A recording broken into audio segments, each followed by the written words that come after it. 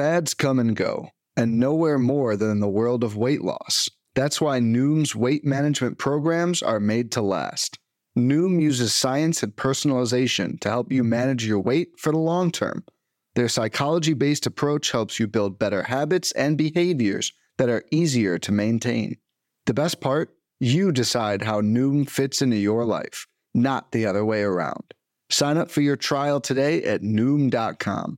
That's Noom.com to sign up for your trial today.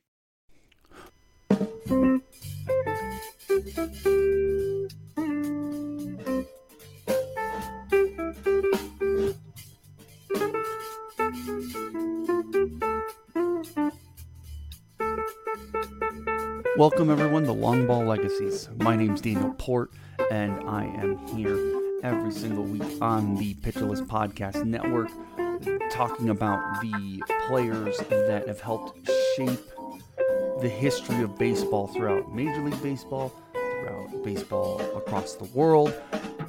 For those who may be new to the podcast, every single week I will take a different player in baseball history, sometimes depending, maybe multiple players, and basically tell the story of how they got into baseball, how they were developed through baseball, and then talk about their careers and their legacies. We'll talk about whether or not they are Hall of Famers. We'll talk about those players, what they brought to the story of baseball and how they helped tell the story of baseball.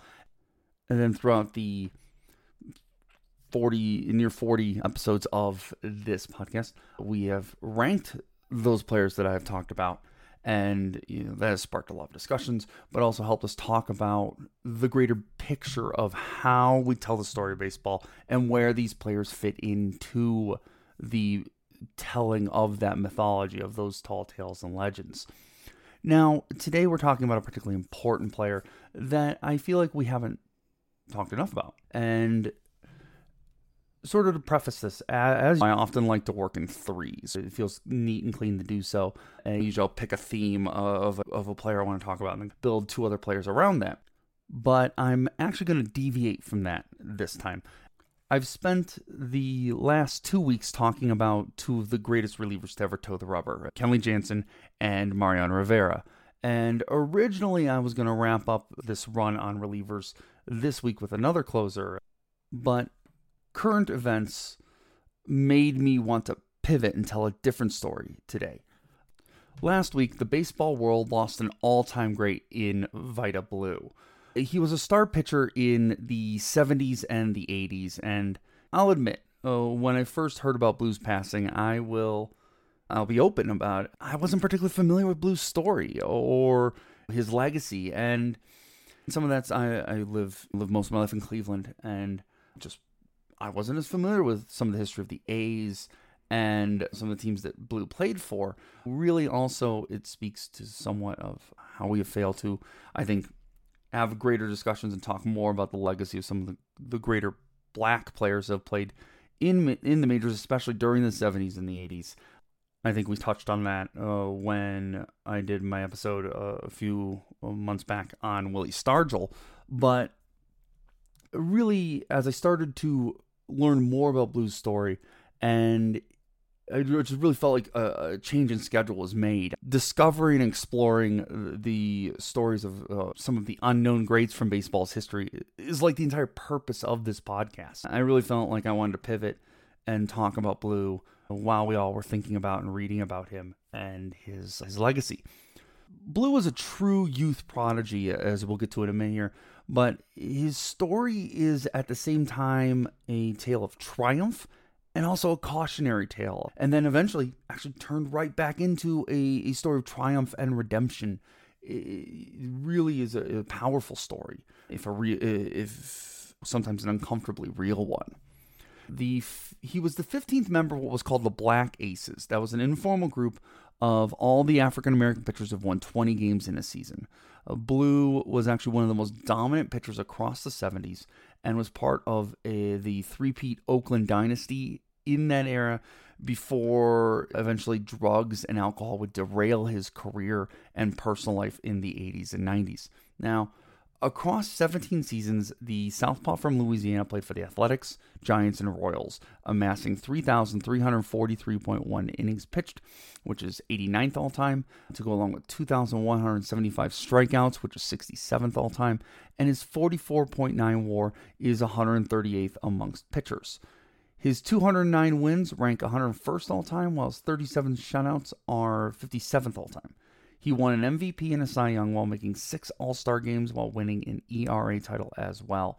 He had 7 seasons with at least 100 innings pitched with an ERA under 3 and just 3 seasons out of 17 with an ERA over 3.8. He has, I think, really, when you look at it, an interesting Hall of Fame case, if albeit a borderline one. But his story is an important one regardless, not just to baseball, but to the A's and to African Americans in the sport of baseball. It's easy to get wrapped up in how drugs derailed his career, and we'll get there. But it's worth noting that overall it's a largely successful career, regardless. And if you only tell the story where it ends with drugs and what ifs, you're only telling half the story of, frankly, one of the best black pitchers of the modern era.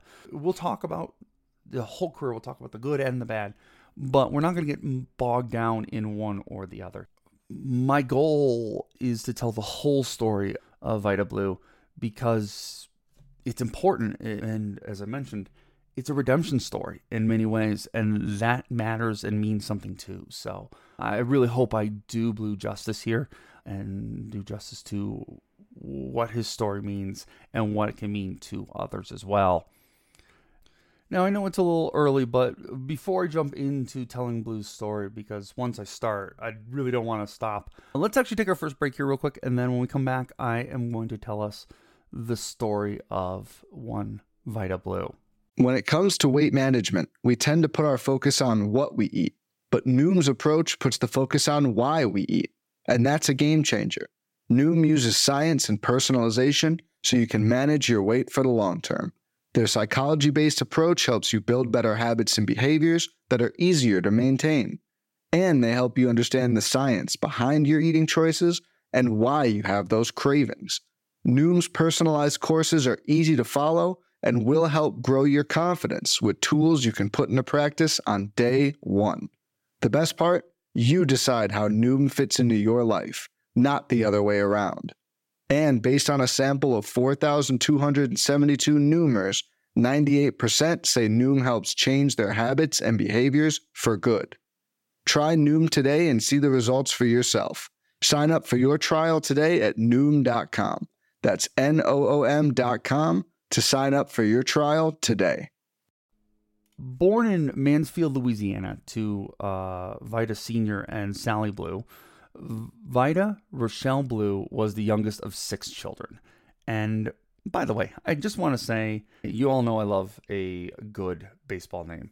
And you can search the entirety of baseball history, and you would be hard-pressed to find a better name for a future star baseball player than Vida Rochelle Blue. Like, it just oozes coolness. I don't know how, I don't know anything about advertising or marketing or PR or anything like that. And that just seems like the easiest name in the world to sell as like a cool pitcher, right? That's just a fact. I don't make the rules.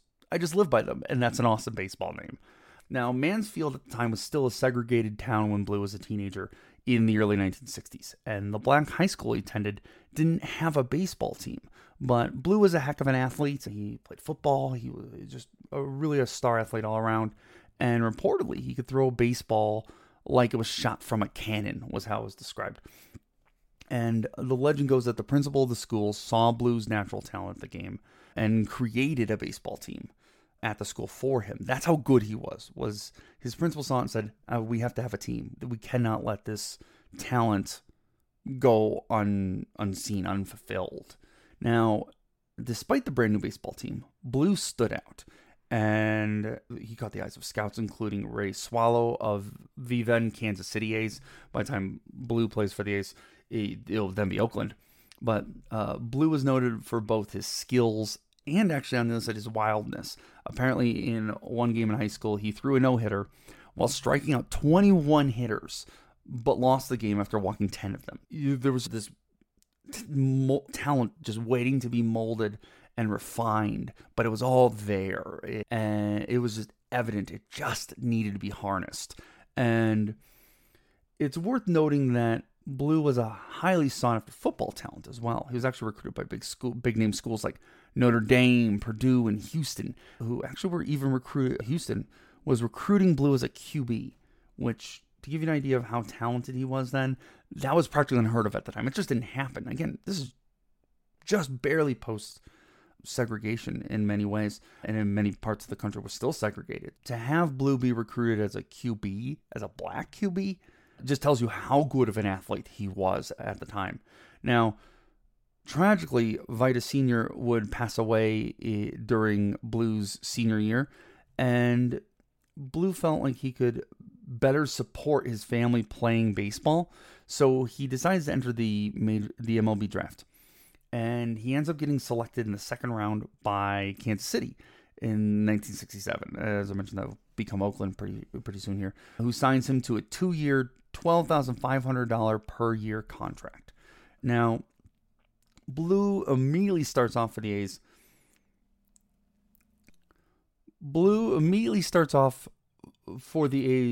Pitching in the Arizona Winter Instructional League that year, and he continues to show both his strikeout prowess and his propensity for walking hitters by striking out 26 hitters while walking 22 across 9 starts and 34 innings thrown. Just 18 years old at this point, he gets an invite to spring training in 1968 and ends up assigned to start in A-ball. Now, Blue did not disappoint. He strikes out 17 hitters across 8 innings while giving up just 3 hits at A-ball, and he continues to excel. Later in the season in the minors, he threw a no-hitter during that year, and he ends up finishing the season with an 8-11 record across 24 games with a 2.49 ERA, a 1.20 WHIP, and an astonishing 231 strikeouts in just 152 innings pitched while walking only 80 hitters. Now, this earns him a promotion to Double-A in 1969, and he doesn't let up for a second. He goes 10-3 with a 3.20 ERA and a 1.27 WHIP, with 112 strikeouts and 104 innings pitched across 24 games. Now, rumor had it that A's owner Chuck Finley saw a future star and was pretty antsy to call him up, and ahead of the time in which you would normally call up a player.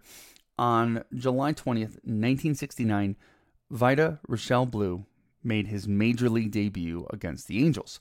Now, he had an okay debut, throwing 5.1 innings pitched, giving up 5 runs, with only 3 of them being earned, with just 1 strikeout. But for a 19-year-old facing veteran players, just making it out of that game in one piece is pretty much the goal, and Blue accomplishes that absolutely. To even be in that game is a remarkable accomplishment for a 19-year-old, let alone getting out of it intact, so to say.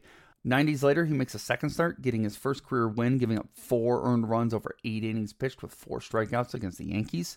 Again, nothing spectacular yet, but for 19 years old, it's pretty solid.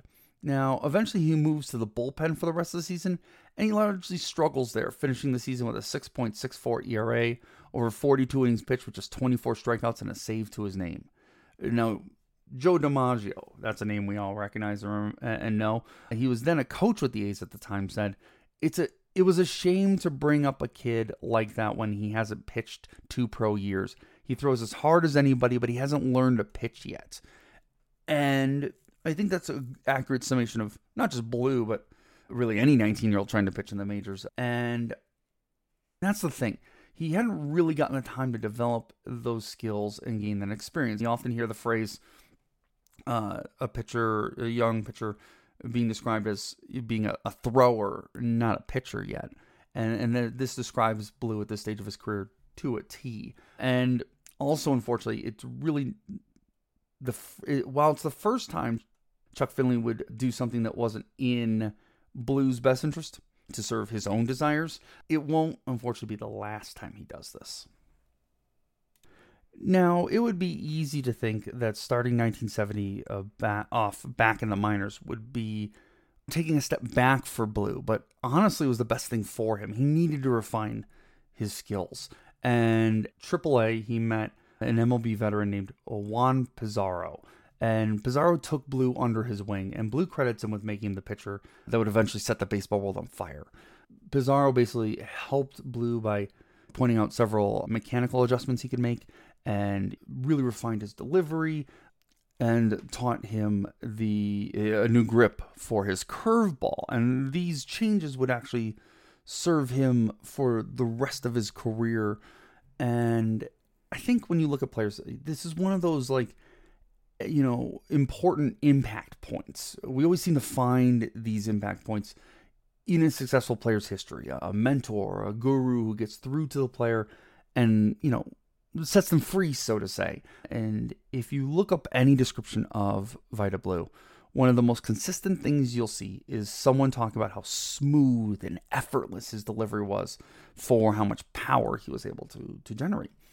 And for a fireballer, this was incredibly rare to have such a smooth, easy motion. And it would kind of become his trademark, especially during his peak. And that throwing motion was developed here with Pizarro's help. And also, let's not forget, we talked about the wildness, and this fixes that in a big, big, big way. So it's always these little, I'm just always fascinated by these little sort of turning points, almost like sliding door moments that happen in a player's career that either pushes them to greatness, or if they don't happen, keep them in mediocrity or unrealized potential. Because, I think about it. I talk about this a lot with sports, but, if you're good enough to make it to the major leagues, right, even if you fail out of the majors, you are an incredible baseball player. Every player, I think James Paxton is the last name on this list right now for this podcast, and James Paxton's an incredible baseball player. I think there's this sort of thought that, we'll hear people like, oh, that guy sucks, or that guy's not very good, and it's so silly because it's like there's, not that many players who are able to play at that level. It's probably 0.1%, or probably even smaller than that, of the people who play baseball. And it is often so defined by these little things when we see a player make it or not, that if they didn't have the skills, they wouldn't have made it to that level in the first place. But that one little refinement, or that one little thing that clicks, someone taking a chance on them, or having a way to explain something to them or teach something to them that is, sort of, that unlocks them, so to say. Those things don't happen, and you end up either an average player or not making it in the majors. And it's just those little things. And it's what fascinates me the most when I do this podcast, when I tell these stories, these little turning points. It just blows me away. So, I wonder if they try to keep Blue up that year, into the majors, and be like, would he have learned those things? Would he have made that change? And just kind of, it's a great what if, Now, these changes transform Blue as he dominates at AAA. He goes 12-3 over 133 innings pitched in the minors with 112 strikeouts at a 2.17 ERA. Perhaps most importantly, he walks just 55 hitters, and it seems he had suddenly found the command and control that had eluded him up until this point. Now, on September 7th, he's called back up to the majors, and he makes 6 starts. He's fantastic, giving up 1 or no runs in 4 of those starts through the rest of the season, throwing 38.2 innings pitched with 35 strikeouts and a 2.09 ERA with a 0.83 whip, including 2 complete game shutouts. Of all those games, though, it's one of those complete game shutouts that truly stood out. On September 21st, in just his 4th start of the year, Vida Blue didn't just shut out the Minnesota Twins. He didn't just throw a complete game either. He throws a freaking no-hitter. He's just 20 years old at this point. Can't even buy beer, at least if he was pitching today. But he's already throwing no-hitters. That's crazy. That night, the pitcher he outdueled, by the way, was Jim Palmer, who would go on to win the Cy Young that year. That's how good Vida Blue was at such a young age. It blew the baseball world away. Now, if 1970 felt like the coming out party for the young Vida Blue, 1971 would be the year he became a legend. At just 21 years old, he would put together one of the single greatest pitching seasons in history. Over an astonishing 312 innings pitched, he strikes out 300 hitters while putting up an absurd league-leading 1.82 ERA, while also leading the league with a .95 whip, as well as in shutouts, he leads the league with 8. He leads the league in FIP with a 2.20 mark, in hits per 9 with 6, and strikeouts per 9 with an 8.7 mark. Now, do you know how many pitchers in history have had a season with more than 300 innings pitched with 300 strikeouts and an ERA under 2? 12. Just 12. Do you know how many have pulled that off post-integration? Or, heck, post-1912? Just 3. Steve Carlton, Sandy Koufax, and Vida Blue. That's it. And no one has pulled it off, actually, since Carlton did it, just a year after Carlton did so in 1972. So that's how rare this season was. And that's how rare it's been since Blue pulled it off.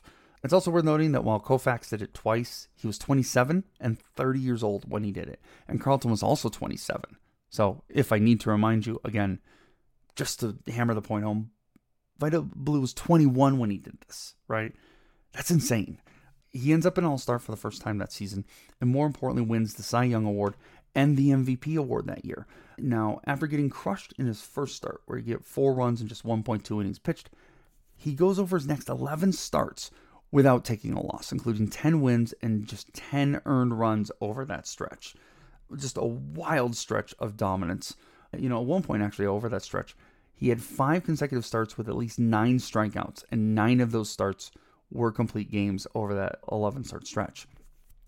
It's hard to really express how popular Blue became over this time period to anyone who grew up in the SportsCenter era, because we're so used to, as a member of that era, someone becomes a star nowadays, and it's 24-hour news cycle. It is everywhere.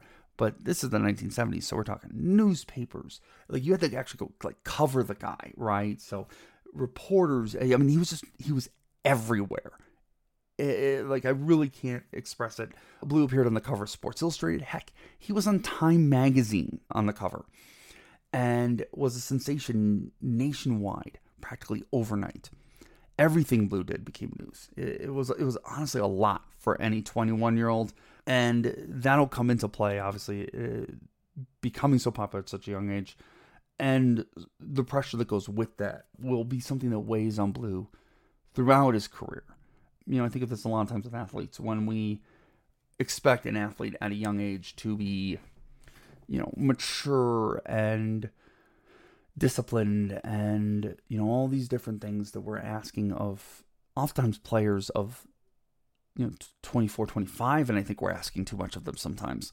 The test of a 21-year-old is a lot. And I remember myself at 21, and I don't think I would have handled it particularly well. Making bad decisions was basically what you do when you're 21. And, I think Blue handled it, we'll get to it later, but handled it poorly, but I think handled it about as well as any 21-year-old would at the time period. Now, he was the winning pitcher in the All-Star game, by the way, that year, making him the youngest pitcher to ever win the All-Star game. Blue would also stand as the youngest player to ever win the Cy Young until Dwight Gooden won it at 20 years old in 1985. And to this day, he's the youngest player to ever win the MVP. That's right. He won the MVP that year, by the way. We don't see pitchers win the MVP all that often, especially, really post-integration. Now, only 11 players in history have won both the MVP and the Cy Young Award in the same year. I mean, we're talking a genuinely one-of-a-kind unicorn season that I don't know if we'll ever see the like of again. We're just never going to see this happen again. Yeah, I mean that wholeheartedly. I truly believe that. Now, we're not done with 1971, though, yet, as in a large part, thanks to Blue's incredible season, the A's make the playoffs for the first time since 1931. That's 40 years of not making the playoffs.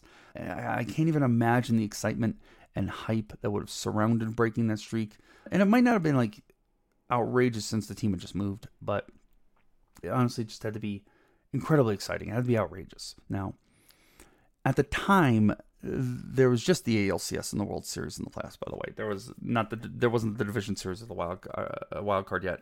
And while Vida does not pitch well in the ALCS, he gives up 5 earned runs across 7 innings, pitched with 8 strikeouts. He would take the loss against Baltimore in the series, and Oakland would actually lose the series that season.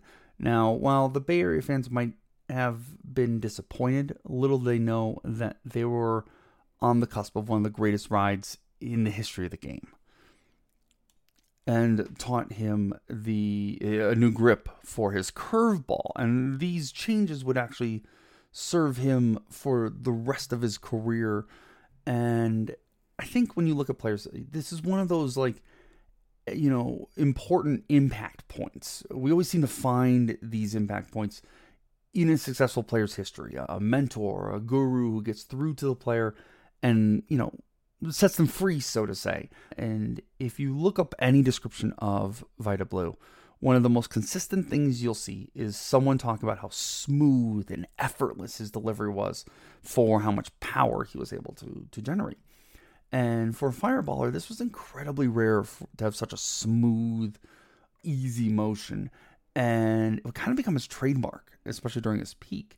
And that throwing motion was developed here with Bizarro's help. And also, let's not forget, we talked about the wildness, and this fixes that in a big, big, big way.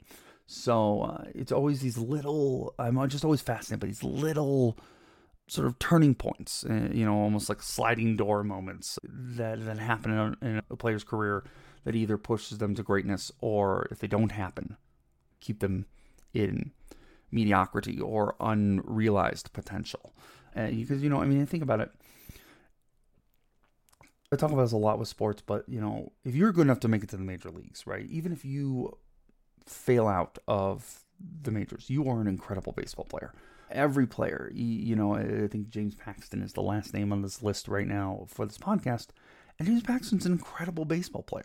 I think there's this sort of thought that, we'll hear people like, oh, that guy sucks, or that guy's not very good, and it's so silly because it's like there's, not that many players who are able to play at that level. It's probably 0.1%, or probably even smaller than that, of the people who play baseball.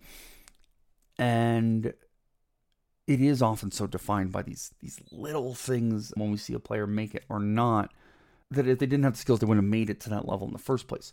But that one little refinement, or that one little thing that clicks, someone taking a chance on them, or having a way to explain something to them or teach something to them that is, sort of, that unlocks them, so to say.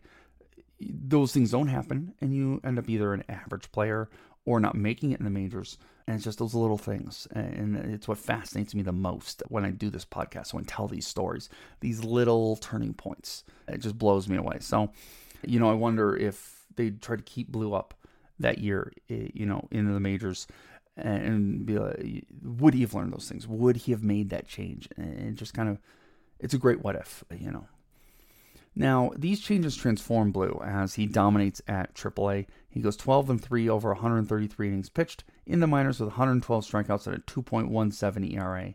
Perhaps most importantly, he walks just 55 hitters, and it seems he had suddenly found the command and control that had eluded him up until this point. Now, on September 7th, he's called back up to the majors, and he makes 6 starts. He's fantastic, giving up 1 or no runs in 4 of those starts through the rest of the season, throwing 38.2 innings pitched with 35 strikeouts and a 2.09 ERA with a 0.83 whip, including 2 complete game shutouts. Of all those games, though, it's one of those complete game shutouts that truly stood out. On September 21st, in just his 4th start of the year, Vida Blue didn't just shut out the Minnesota Twins. He didn't just throw a complete game either. He throws a freaking no-hitter. He's just 20 years old at this point. Can't even buy beer, at least if he was pitching today. But he's already throwing no-hitters. That's crazy. That night, the pitcher he outdueled, by the way, was Jim Palmer, who would go on to win the Cy Young that year. That's how good Vida Blue was at such a young age. It blew the baseball world away. Now, if 1970 felt like the coming out party for the young Vida Blue, 1971 would be the year he became a legend. At just 21 years old, he would put together one of the single greatest pitching seasons in history. Over an astonishing 312 innings pitched, he strikes out 300 hitters while putting up an absurd league-leading 1.82 ERA, while also leading the league with a .95 whip, as well as in shutouts, he leads the league with 8. He leads the league in FIP with a 2.20 mark, in hits per 9 with 6, and strikeouts per 9 with an 8.7 mark. Now, do you know how many pitchers in history have had a season with more than 300 innings pitched with 300 strikeouts and an ERA under 2? 12. Just 12. Do you know how many have pulled that off post-integration? Or, heck, post-1912? Just 3. Steve Carlton, Sandy Koufax, and Vida Blue. That's it. And no one has pulled it off, actually, since Carlton did it, just a year after Carlton did so in 1972. So that's how rare this season was. And that's how rare it's been since Blue pulled it off. It's also worth noting that while Koufax did it twice, he was 27 and 30 years old when he did it. And Carlton was also 27. So if I need to remind you, again, just to hammer the point home, Vida Blue was 21 when he did this, right? That's insane. He ends up an All-Star for the first time that season, and more importantly, wins the Cy Young Award and the MVP award that year. Now, after getting crushed in his first start, where he gave 4 runs and just 1.2 innings pitched, he goes over his next 11 starts without taking a loss, including 10 wins and just 10 earned runs over that stretch. Just a wild stretch of dominance. At one point, actually, over that stretch, he had 5 consecutive starts with at least 9 strikeouts, and 9 of those starts were complete games over that 11-start stretch. It's hard to really express how popular Blue became over this time period to anyone who grew up in the SportsCenter era, because we're so used to, as a member of that era, someone becomes a star nowadays, and it's 24-hour news cycle. It is everywhere. But this is the 1970s, so we're talking newspapers. Like, you had to actually go cover the guy, right? So reporters. I mean, he was everywhere. I really can't express it. Blue appeared on the cover of Sports Illustrated. Heck, he was on Time magazine on the cover, and was a sensation nationwide practically overnight. Everything Blue did became news. It was honestly a lot for any 21-year-old, and that'll come into play, obviously, becoming so popular at such a young age. And the pressure that goes with that will be something that weighs on Blue throughout his career. I think of this a lot of times with athletes. When we expect an athlete at a young age to be, mature and disciplined and, all these different things that we're asking of, oftentimes, players of, 24, 25, and I think we're asking too much of them sometimes. The test of a 21-year-old is a lot. And I remember myself at 21, and I don't think I would have handled it particularly well. Making bad decisions was basically what you do when you're 21. And, I think Blue handled it, we'll get to it later, but handled it poorly, but I think handled it about as well as any 21-year-old would at the time period. Now, he was the winning pitcher in the All-Star game, by the way, that year, making him the youngest pitcher to ever win the All-Star game. Blue would also stand as the youngest player to ever win the Cy Young until Dwight Gooden won it at 20 years old in 1985. And to this day, he's the youngest player to ever win the MVP. That's right. He won the MVP that year, by the way. We don't see pitchers win the MVP all that often, especially, really post-integration. Now, only 11 players in history have won both the MVP and the Cy Young Award in the same year. I mean, we're talking a genuinely one-of-a-kind unicorn season that I don't know if we'll ever see the like of again. We're just never going to see this happen again. Yeah, I mean that wholeheartedly. I truly believe that. Now, we're not done with 1971, though, yet, as in a large part, thanks to Blue's incredible season, the A's make the playoffs for the first time since 1931. That's 40 years of not making the playoffs. I can't even imagine the excitement and hype that would have surrounded breaking that streak. And it might not have been, outrageous since the team had just moved, but it honestly just had to be incredibly exciting. It had to be outrageous. Now, at the time, there was just the ALCS in the World Series in the playoffs, by the way. There wasn't the division series of the wild card yet. And while Vida does not pitch well in the ALCS, he gives up 5 earned runs across 7 innings, pitched with 8 strikeouts. He would take the loss against Baltimore in the series, and Oakland would actually lose the series that season. Now, while the Bay Area fans might have been disappointed, little they know that they were on the cusp of one of the greatest rides in the history of the game, and taught him a new grip for his curveball. And these changes would actually serve him for the rest of his career. And I think when you look at players, this is one of those important impact points. We always seem to find these impact points in a successful player's history, a mentor, a guru who gets through to the player and, sets them free, so to say. And if you look up any description of Vida Blue, one of the most consistent things you'll see is someone talking about how smooth and effortless his delivery was for how much power he was able to generate. And for a fireballer, this was incredibly rare to have such a smooth, easy motion. And it would kind of become his trademark, especially during his peak. And that throwing motion was developed here with Bizarro's help. And also, let's not forget, we talked about the wildness, and this fixes that in a big, big, big way.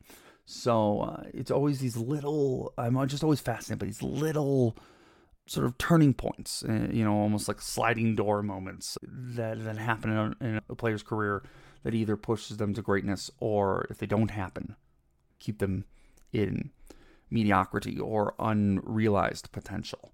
Because, I think about it. I talk about this a lot with sports, but, if you're good enough to make it to the major leagues, right? Even if you fail out of the majors, you are an incredible baseball player. Every player, I think James Paxton is the last name on this list right now for this podcast. And James Paxton's an incredible baseball player. I think there's this sort of thought that, we'll hear people like, oh, that guy sucks, or that guy's not very good. And it's so silly because it's like there's, not that many players who are able to play at that level. It's probably 0.1%, or probably even smaller than that, of the people who play baseball.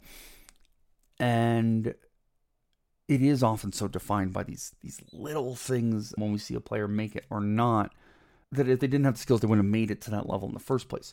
But that one little refinement, or that one little thing that clicks, someone taking a chance on them, or having a way to explain something to them or teach something to them that is, sort of, that unlocks them, so to say. Those things don't happen, and you end up either an average player or not making it in the majors. And it's just those little things. And it's what fascinates me the most when I do this podcast, when I tell these stories, these little turning points. It just blows me away. So, I wonder if they try to keep Blue up that year, into the majors, and be like, would he have learned those things? Would he have made that change? And just kind of, it's a great what if, Now, these changes transform Blue as he dominates at AAA. He goes 12-3 over 133 innings pitched in the minors with 112 strikeouts and a 2.17 ERA. Perhaps most importantly, he walks just 55 hitters, and it seems he had suddenly found the command and control that had eluded him up until this point. Now, on September 7th, he's called back up to the majors, and he makes 6 starts. He's fantastic, giving up 1 or no runs in 4 of those starts through the rest of the season, throwing 38.2 innings pitched with 35 strikeouts and a 2.09 ERA with a 0.83 whip, including 2 complete game shutouts. Of all those games, though, it's one of those complete game shutouts that truly stood out. On September 21st, in just his 4th start of the year, Vida Blue didn't just shut out the Minnesota Twins. He didn't just throw a complete game either. He throws a freaking no-hitter. He's just 20 years old at this point. He can't even buy beer, at least if he was pitching today. But he's already throwing no-hitters. That's crazy. That night, the pitcher he outdueled, by the way, was Jim Palmer, who would go on to win the Cy Young that year. That's how good Vida Blue was at such a young age. It blew the baseball world away. Now, if 1970 felt like the coming out party for the young Vida Blue, 1971 would be the year he became a legend. At just 21 years old, he would put together one of the single greatest pitching seasons in history. Over an astonishing 312 innings pitched, he strikes out 300 hitters while putting up an absurd league-leading 1.82 ERA, while also leading the league with a .95 whip, as well as in shutouts, he leads the league with 8. He leads the league in FIP with a 2.20 mark, in hits per 9 with 6, and strikeouts per 9 with an 8.7 mark. Now, do you know how many pitchers in history have had a season with more than 300 innings pitched with 300 strikeouts and an ERA under 2? 12. Just 12. Do you know how many have pulled that off post-integration? Or, heck, post-1912? Just 3. Steve Carlton, Sandy Koufax, and Vida Blue. That's it. And no one has pulled it off, actually, since Carlton did it, just a year after Carlton did so in 1972. So that's how rare this season was. And that's how rare it's been since Blue pulled it off. It's also worth noting that while Koufax did it twice, he was 27 and 30 years old when he did it. And Carlton was also 27. So if I need to remind you, again, just to hammer the point home, Vida Blue was 21 when he did this, right? That's insane. He ends up an All-Star for the first time that season, and more importantly, wins the Cy Young Award and the MVP award that year. Now, after getting crushed in his first start, where he get 4 runs and just 1.2 innings pitched, he goes over his next 11 starts without taking a loss, including 10 wins and just 10 earned runs over that stretch. Just a wild stretch of dominance. At one point, actually, over that stretch, he had 5 consecutive starts with at least 9 strikeouts, and 9 of those starts were complete games over that 11-start stretch.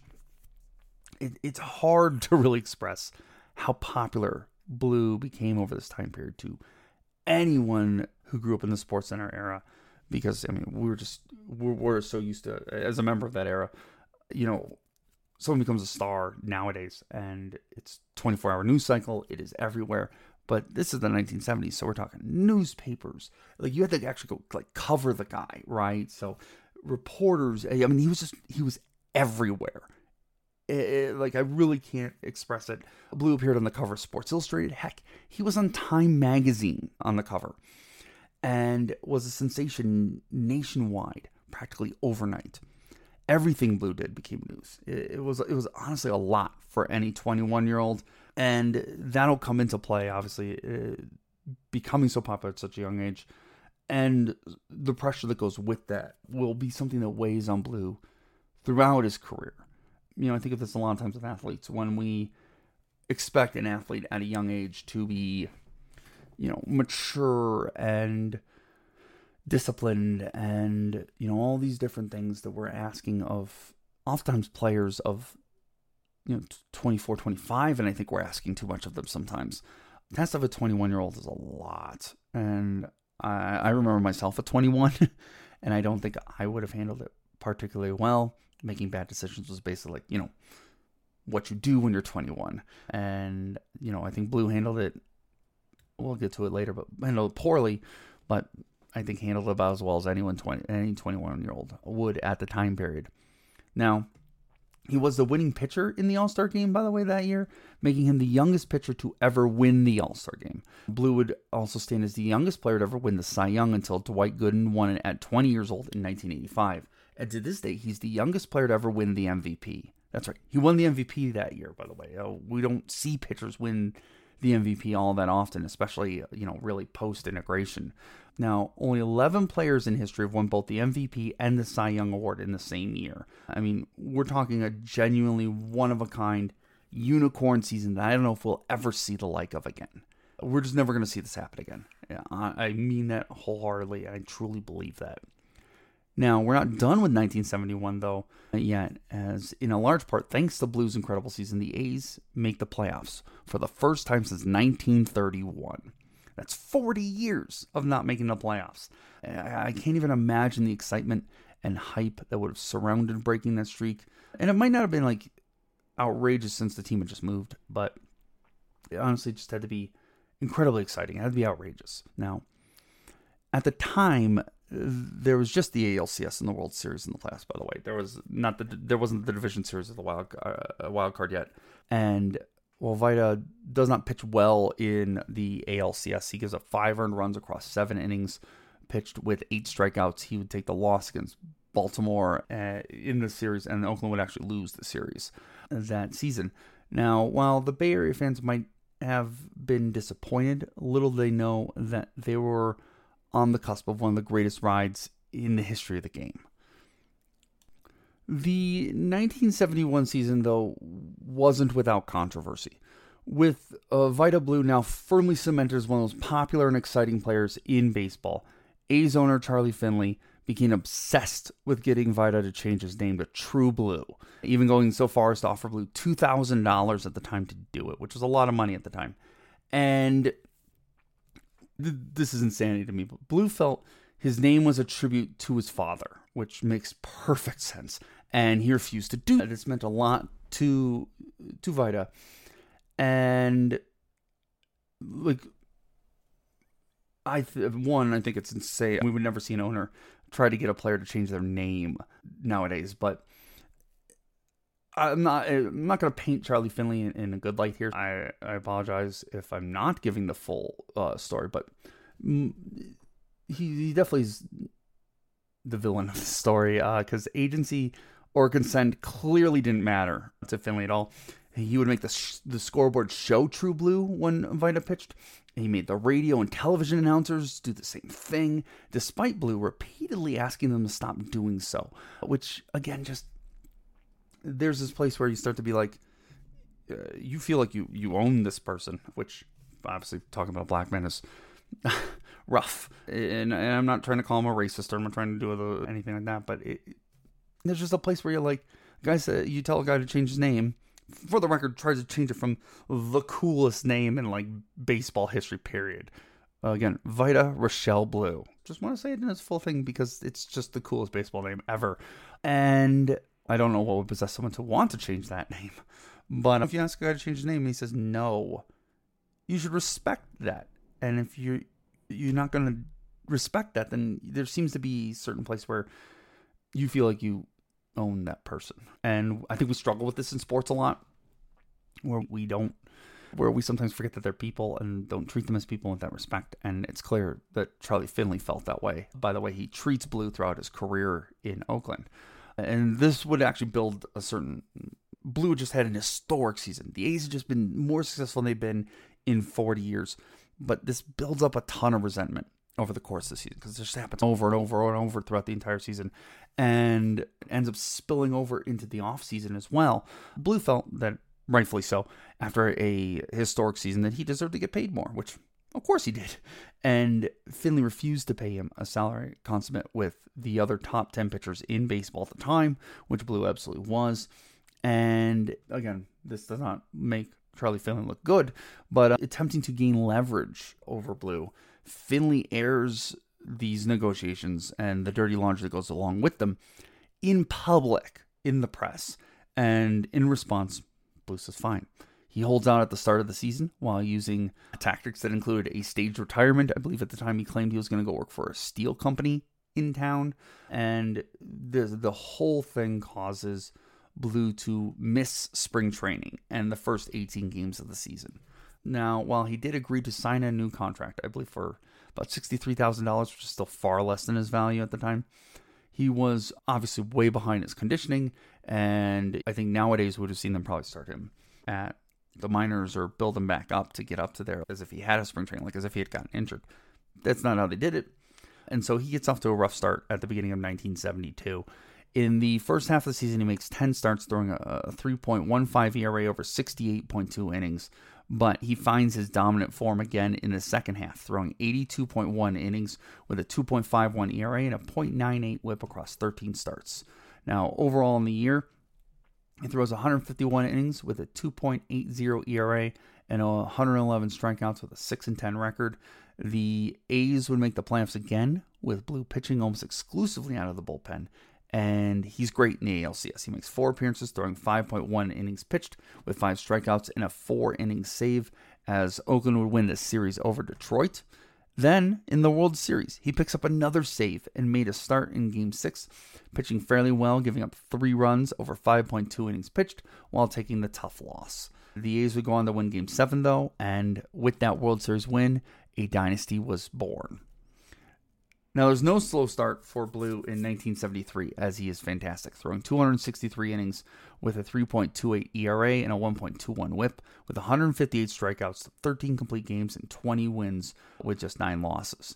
And this is, for the record, the first season that puts him then into the ranks of the Black Aces. Is not the last season he'll do. Now, throughout the year, many start to talk about how Vida had become more of a pitcher rather than a thrower. His star teammate Sal Bando was quoted in a Sports Illustrated article as having said, "In the first part of 1971, Vida was overpowering everybody. Now he is overmatching them." He finishes 7th in the Cy Young voting that year, and the A's make the playoffs for the 3rd year in a row. Blue would make 2 starts in the ALCS against Baltimore, and he pitches poorly, giving up 8 earned runs across 2 starts with 1 loss and just 3 strikeouts. Despite this, the A's win. They win the series, and they return to the World Series. He's better there, making 2 starts against the Mets, throwing 11 innings and giving up 6 earned runs, while again taking 1 loss with no wins. The A's win the series anyways to give them back-to-back World Series wins. Now, despite his playoff struggles, Blue was able to follow up his successful regular season in 1974 by throwing 282.1 innings with a 3.25 ERA and 174 strikeouts to go along with a 17-15 record. He throws 12 complete games and 40 starts and has a 1.22 whip on the year. Oakland makes the playoffs for the 4th year in a row, and this time, Vida Blue finds playoff redemption, as he is fantastic. In the ALCS, he makes 1 start, throwing a 9-inning complete game shutout with 7 strikeouts against Baltimore. We'll give him just 2 hits. That's it, 2 hits.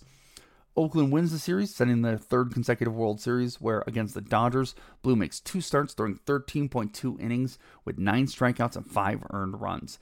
He takes a loss in the series, but he pitches well, and Oakland, again, emerges victorious, winning 3 World Series in 3 years. Just an incredible run. One of the best 3-year runs by a team in baseball history. Now, Blue takes that momentum and carries it over into the 1975 season, throwing 278 innings across 38 starts with a 3.01 ERA and 189 strikeouts with a 1.23 whip. He throws 13 complete games and is elected to his 2nd career All-Star game, where he was chosen to start the game as well.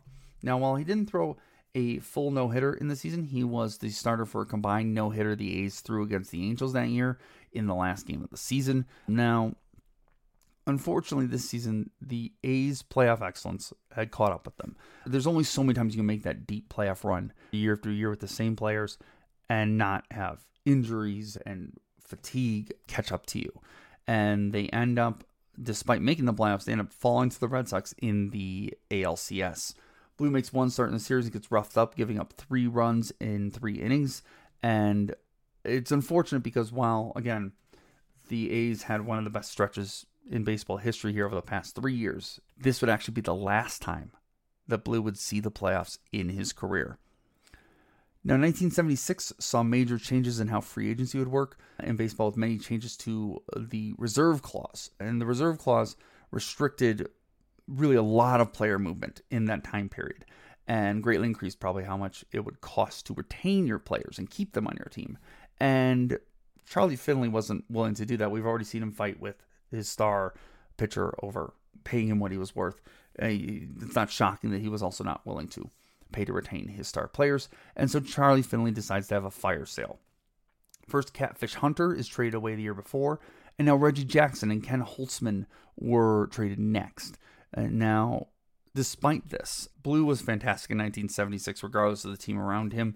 He throws 298.1 innings with 166 strikeouts, a 2.35 ERA, and a 1.11 whip, while going 18-13.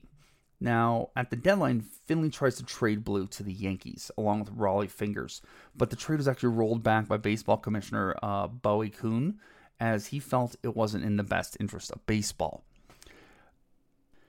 Thanks to Blue's fantastic season, despite all of this turmoil and turnover, the A's finish just 2.5 games out of first place, while they do miss the playoffs. Now, finally, 1977 saw the full demise of the A's dynasty as Finley let Joe Rudy, Raleigh Fingers, and Sal Bando walk in free agency. This leaves just Blue stuck behind on the team from those World Series teams. Now, when Finley traded Blue to the Yankees the year before at that deadline deal that got rolled back, he had gotten Blue to sign an extension, basically saying, like, I signed you to an extension, then we'll trade you, and that was conditional to part of the deal. The trade was rolled back. Blue was held to the contract extension, which I'm not sure how that works that way, but sure. Now, when you throw all this in there, again, this is a lot, right? You know, he's stuck on this team that's no longer good. He was screwed over in the deal. He got to feel like he doesn't have a lot of agency in his situation, especially. And due to all this turmoil, all the upheaval, Blue actually really struggles for the first time in his career. He throws 279.2 innings with a 3.83 ERA and a 1.32 WHIP and 157 strikeouts to go along with a 14-19 record. He is named to his third All-Star game that year, despite all of that, and the A's will miss the playoffs. Now, in the offseason, heading into the 1978 season, Blue was finally traded to the other side of the bay, actually. He goes and plays for the San Francisco Giants. Now, finally free of his rough relationship with Finley, Blue sees a resurgence in his pitching, throwing 258 innings with a 2.79 ERA with 171 strikeouts and an 18-10 record with a 1.17 WHIP. He's an all-star for the fourth time in his career and for the second year in a row. He finishes third in the Cy Young voting while winning the Sporting News Award for National League Pitcher of the Year. The Giants, unfortunately, do not make the playoffs. And for just the second time since 1971, Blue isn't pitching in the postseason. Now, he's 28 at this point in 1979, and for most pitchers, this would be like the heart of their peak. But it's hard to view him like the typical 28-year-old because he started so young. At this point, if you think about it, he's already been in the league 9 years. He's got all that mileage that comes along with that. He's already thrown at 28, 2,000 innings on that arm, several seasons of 300 innings plus pitched. It seems logical that we're talking about more, if you think of the average pitcher nowadays, starts at 25 or so, more someone in their early to near mid-30s in terms of their career. It seems like at this point, wear and tear started to take its toll on Vida, and he struggles mightily in the 1979 season. While he does go 14-14, he throws 273 innings, putting up a 5.01 ERA with just 138 strikeouts and a 1.51 WHIP. I don't want to sugarcoat this in any way. It was a truly rough season for Blue. He walks a career-high 111 hitters that year as his control just completely abandons him. And this doesn't help the struggling Giants at all as they finish in fourth place. They miss the postseason. It's just overall a season to forget for both Blue and the Giants. The thing is, if you thought Vida Blue was done, you would be wrong. He rebounds in 1980 in a huge way, throwing 224 innings across 31 starts with a 14-10 record and a 2.97 ERA, 129 strikeouts, and a 1.17 WHIP. His control had returned as he cuts his walks nearly in half, all the way down to 61 walks in essentially the same amount of innings as the year before. It's the hardest part about Vida's skill set. He would always succeed so long as he kept the walks down. They would always be his Achilles heel throughout his career. Any season where you saw him struggle, it was always the walks that got him, especially as the strikeouts started to wane. At this point in his career, he wasn't striking out as many hitters. He needed to limit those walks when he was going to succeed. Now, despite Blue's bounce-back year, the Giants continue to struggle. They win just 75 games and finish 5th in the NL West. Players strike shortened the Giants' season to just 111 games in the following season, but once the season actually got going, Blue, who's now 31 years old, has probably his last truly great season. This is in 1981, throwing 124.2 innings pitched across 18 starts with a 2.45 ERA, 67 strikeouts, and a 1.21 WHIP to go along with an 8-6 record. It's worth noting that this snaps an 8-season streak of winning at least 14 games. That's just a remarkable streak in terms of consistency. Really, to win just 14 games across 8 seasons, nearly a decade.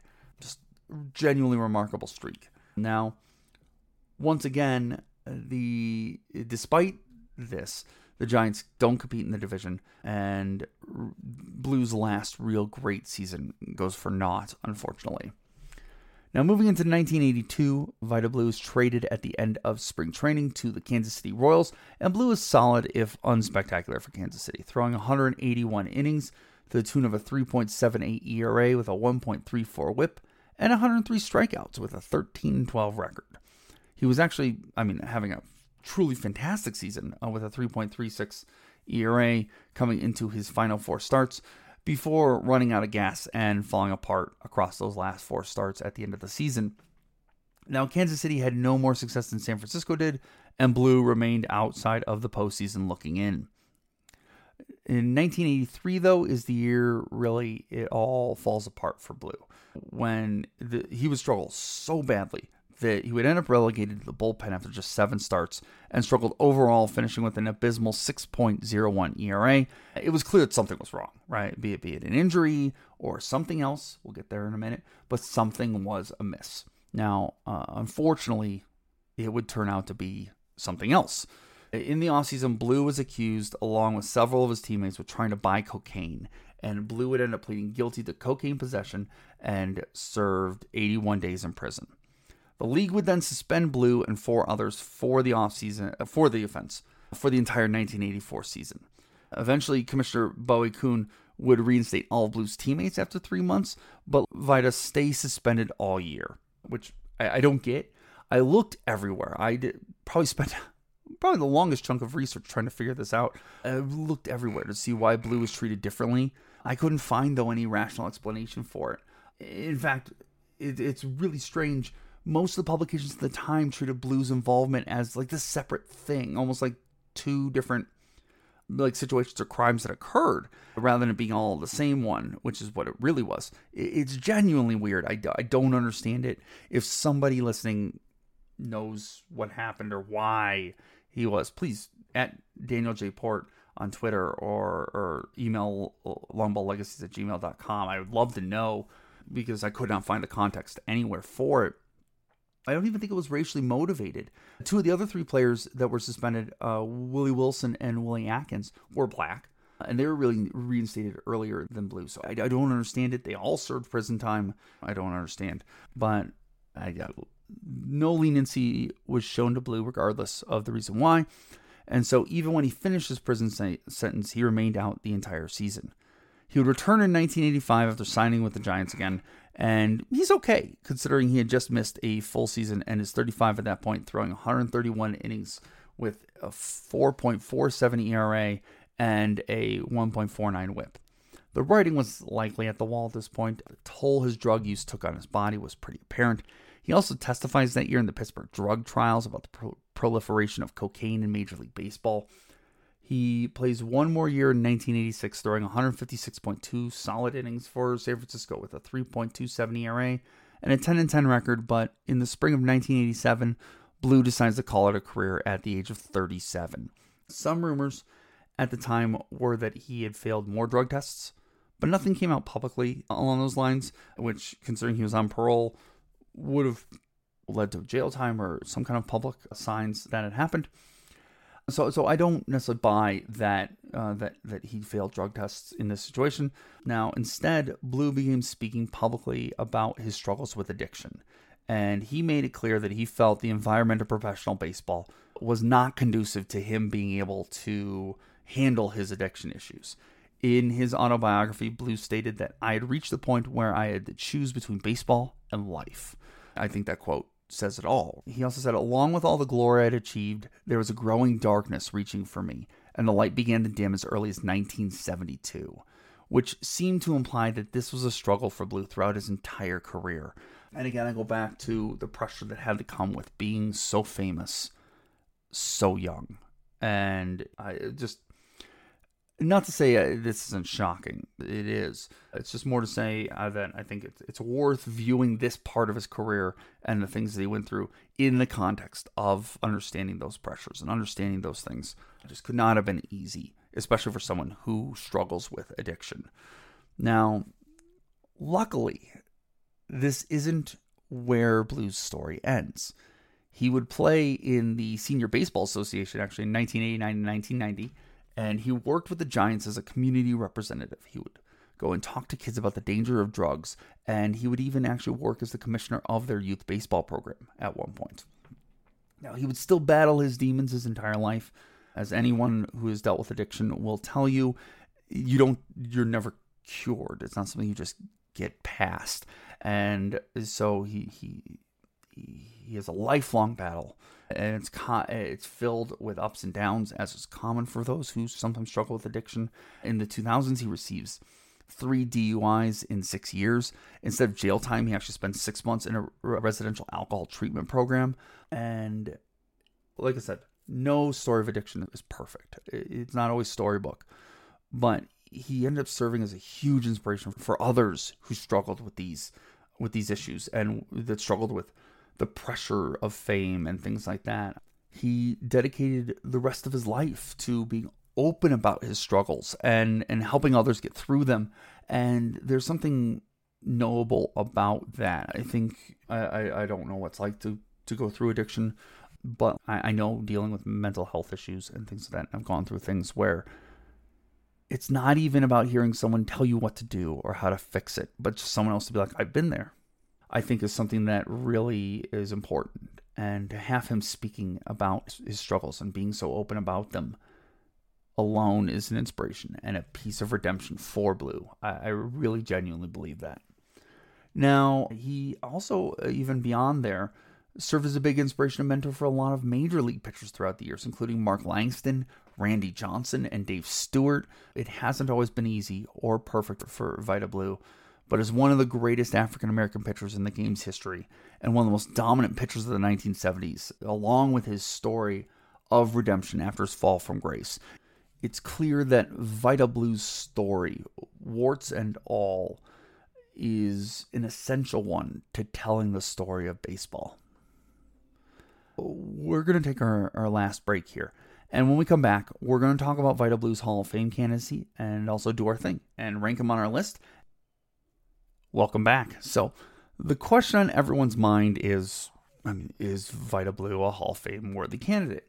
Now, as my loyal listeners can testify, I have a certain criteria I ask when I look at a player's Hall worthiness. And I am a large Hall guy. Of course, first I look at the player's statistics and accomplishments. I look at their playoff performances. And then next I ask if they were amongst the best of their generation or decade or whatnot. Basically say, was blank the best blank of their generation? I talk about like when we're someone like Nolan Arenado. Was Nolan Arenado the best third baseman of their generation? The best defensive third baseman? Or the best power hitter third baseman? That sort of thing. And then finally I ask if there are any cultural aspects that lend extra weight or subtract weight from their argument. Because it's not always positive. Kenny Rogers, who had a viable career and through perfect games and things like that, is further down the list than he probably would be, most because he was a jerk and shoved reporters and was constantly in trouble. So like, it's not always positive. And then finally, I ask if the player's story is essential to telling the story of baseball.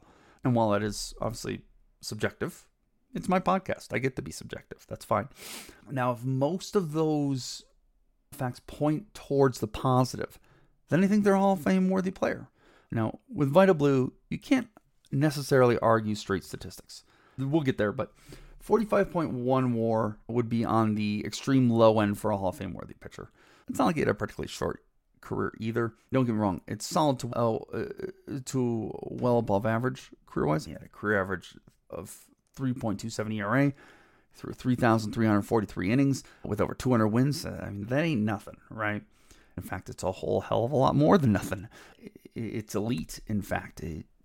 I don't know if it's really Hall-worthy on its own, but we'll revisit this in a second here. Oh, in fact, actually, no. Let's dive into the WAR argument here. 45.1 WAR, right? It feels low.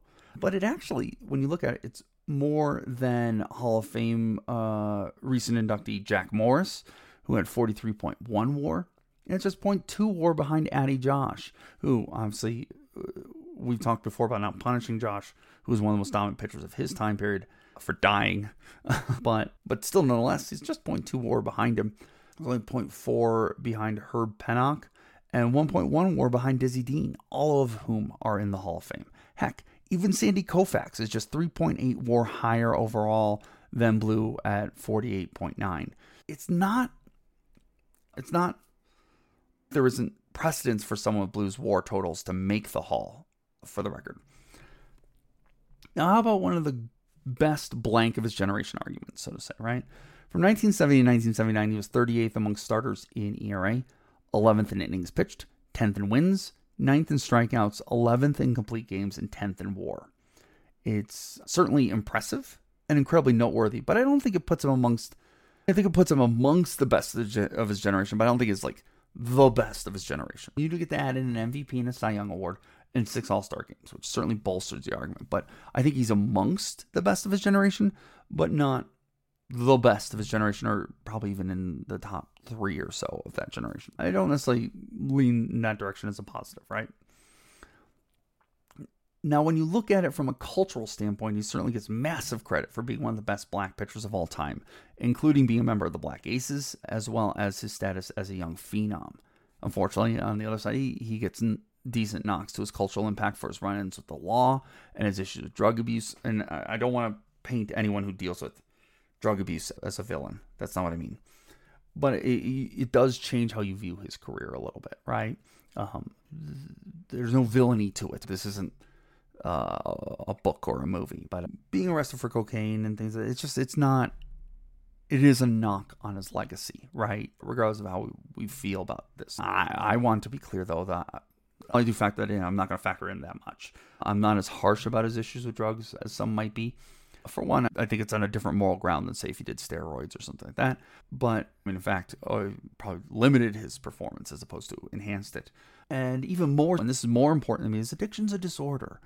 And realizing the dangers of being famous so young and what they impose to him in terms of placing him almost in certain dangers at such a young age, seeing the dangers that was posed by being so famous so young, seeing that and encountering it sadly comes with time and in retrospect, not in the moment. And so I don't hold it against him. I think we have to take that addiction in stride, and I don't want to ding him twice for it either, because obviously if he hadn't probably struggled with drug use, he probably would have continued his peak for much, much longer, barring injury. And we wouldn't be having quite the same discussion about his Hall of Fame chances. So he's already been punished for it. I'm not going to punish him for it twice. So definitely I'm going to give him a yes culturally. That's a positive. And then finally, is there story necessary for telling the story of baseball? Again, this is an easy yes, both from an inspirational and legendary perspective. Again, he's a young phenom, overcame his addictions later in life. And also, for better or for worse, unfortunately, it serves as a cautionary tale as well, which is important to the story of baseball, and is a major example of the effect cocaine had throughout baseball in the 1980s, which is a major problem in baseball in the 1980s. You can't tell the story of baseball in that time period without talking about cocaine and its proliferation of baseball. Is it important? It's not always a good story, or I guess it's a good story. Just it's not always a fun story to tell, but it's important to the story of baseball, right? So I mean, obviously it's a huge yes. Now, with that all in mind, I think he's a borderline case in general. But if the goal of the Hall is to honor those who play a major part in telling the story of baseball, I'm willing to give Blue the slight edge here. And so here I do say, yes, he is worthy of the Hall of Fame. So now with that answered, we're left with one final question. Where does Vida Blue rank on our all-time list of players to tell the story of baseball? First, as always, let's briefly review what the list looks like entering today. So first we have, to give the roughly top 15 or so, we've got at number 1, Sadaharu Oh, number 2, Satchel Paige, number 3, Josh Gibson, number 4, Mickey Mantle, number 5, Greg Maddux, number 6, Mike Trout, number 7, Ichiro, number 8, George Brett, number 9, Adrian Beltre, number 10, Shohei Ohtani, number 11, Clayton Kershaw, number 12, Edgar Martinez, number 13, Sandy Koufax, number 14, Tony Gwynn, number 15, Hank Greenberg, number 16, Nolan Arenado, number 17, Joey Votto, number 18, Scott Rowland, number 19, Ron Santo, number 20, Kenny Lofton. Number 25 is David Ortiz, number 30 is Ryan Sandberg, number 35 is Home Run Baker, number 40 is Kenley Jansen, number 45 is Evan Longoria, number 50 is Moises Alou. Number 55 is Jason Varitek. Number 60 is Brad Radke. And number 65 is Herb Score. Number 66 is Mark Pryor. And finally, last on the list is number 67, James Paxton. Let's start just at the bottom and work our way up here. To start with Brad Radke, number 60. Both have the same amount of WAR overall, but blew through nearly 1,000 more innings and won about 60 more games, along with a Cy Young, no-hitter, and MVP, and a career ERA nearly a full point lower than Radke's 4.22 career mark. Radke also never had any point of dominance like Blue's. He was more of a shining example of what consistency over an entire career can accomplish. So Blue definitely, somewhat obviously, goes ahead of Radke at 60 at the very least. Now let's keep jumping up. The same exact criteria puts Blue ahead of Kenny Rogers at 58. What about Whitey Ford at 49? Now, Ford had just 9 WAR more than Blue across a similar 17 seasons. Blue actually threw 200 more innings than Ford and had about 200 more strikeouts, while Ford won just 27 more games than Blue while playing for the greatest baseball team of all time. Now, Ford had a career 2.75 ERA compared to Blue's 3.27 ERA, but again, it's worth noting Ford did much of that pre-integration, which is worth considering. Most of their peripherals are almost identical in terms of strikeouts per 9, walks per 9, home runs per 9, and K per walk. 6 World Series compared to 3 for Blue, and Ford won a Cy Young, but Blue has a Cy Young and an MVP. Add in Blue's legacy as a member of the Black Aces, and I think I'm going to bump Blue up here above Whitey Ford. So let's keep moving up the list. What about Jamie Moyer, number 42, and his spiritual predecessor, Jim Katt, at number 41? Now, Katt and Moyer both pitched over 20 seasons, but put up similar WAR numbers to Blue, so clearly Blue did better on a year-to-year basis, if that makes sense. And Blue has both of them beat in terms of ERA, although according to ERA Plus, which adjusts for the time period, they're practically the same once they're adjusted for their era. Blue struck out hitters at a much higher rate as well, and while Katt did outpace Blue in wins by about 70 or so, the knock on Katt in this situation, he made just 3 All-Star games. He has no Cy Young, no MVP to his name. And it's questionable if Katt ever really had a stretch of dominance like Blue had early in his career. The same goes for Moyer, who went to just 1 All-Star game and never really had that stretch of dominance either. So again, I think Blue keeps moving up the list. Now we move on to Dizzy Dean at 41 and Corey Kluber at 39. And I have a feeling it's going to be right around here that we find a sweet spot for Blue. Kluber has 2 Cy Youngs to Blue's 1, but Blue has an MVP as well, while Dean has just 1 MVP and no Cy Youngs. Dean pitched for just 12 seasons and falls about 50 wins short of Blue's total, and has nearly 1,000 fewer innings and 1,000 fewer strikeouts than Blue, while having an ERA just 0.25 lower than Blue's 3.27 mark. There's an argument that Blue was worse in terms of WAR per season than Kluber and Dean, and there's probably an argument too that Kluber pretty easily had a peak on par with, if not better than, Blue's best seasons. But I do think from a cultural standpoint, Blue goes ahead of Kluber, who obviously doesn't have any of the cultural stuff going for him, and had his career fall off pretty drastically in the past few seasons as well. So I think Blue goes ahead of Kluber, especially considering the fact that Kluber is really fallen apart in the last few seasons. But then we move to number 38, which is Roberto Alomar. I think this might be where we end up. It's hard to do pitchers to hitters in the comparison, obviously, but Alomar played 17 seasons, the same as Blue, while being one of, if not the best second baseman of his generation, and put up 22 more WAR in the same amount of seasons than Blue did. That's a lot. That's a lot of WAR. It's hard to, it's a lot of value, is what I'll say. And while Alomar had a lot of poor behavior, I spit on an umpire at one point, which is not great. Obviously, I think that balances out a little bit with Blue's issues with drugs and the law. I'm going to let those be a wash. And while I would never diminish Blue's importance as a great black pitcher, I would never do that. I think it's incredibly important. I hope I've emphasized that. I don't know if it's enough to bridge a 20 WAR gap. I'll think about that a little more. Maybe one day we'll change that. But for right now, I think this is the spot. There's not a lot we can do to bridge that WAR gap here. So I think we'll slot Vida Blue in as the new number 39 on our list between Roberto Alomar and Corey Kluber. So that's our episode. It went a little long, but I felt this was a really important story and one I wanted to talk a lot more about because we don't know it as well. And so I wanted to make sure we really got all of that in there. Vida Blue is an incredibly important player, not just in the history of black players in baseball, but in telling the story of baseball overall. And frankly, as a person, his road to redemption might have been just as important as anything he did on the diamond. And one of the major purposes of this podcast was to talk more about the undertold stories of baseball's great players. And I hope I've done Vida Blue justice today in doing so. Now, next week, I think we're going to take a look at a player who put up very similar career numbers to Blue, and see how he measures up. This is Oral Hershiser. And while he wasn't a young phenom like Blue, he did put up one of the greatest records in baseball history. We'll talk more about that next week. I'm fascinated to see where he measures up in the rankings. Until then, you can reach the podcast at Daniel J. Port. That's me on Twitter. Or the podcast is at LB Legacies on Twitter as well. Or you can email us at longballlegacies@gmail.com. Please, if you've got something to add to the discussion or debate, play with me or anything like that, any corrections, anything I've missed, please let me know, and you can reach me there. Until then, and have a great rest of your Friday, have a great rest of your weekend, and I will see you next week. Thanks so much.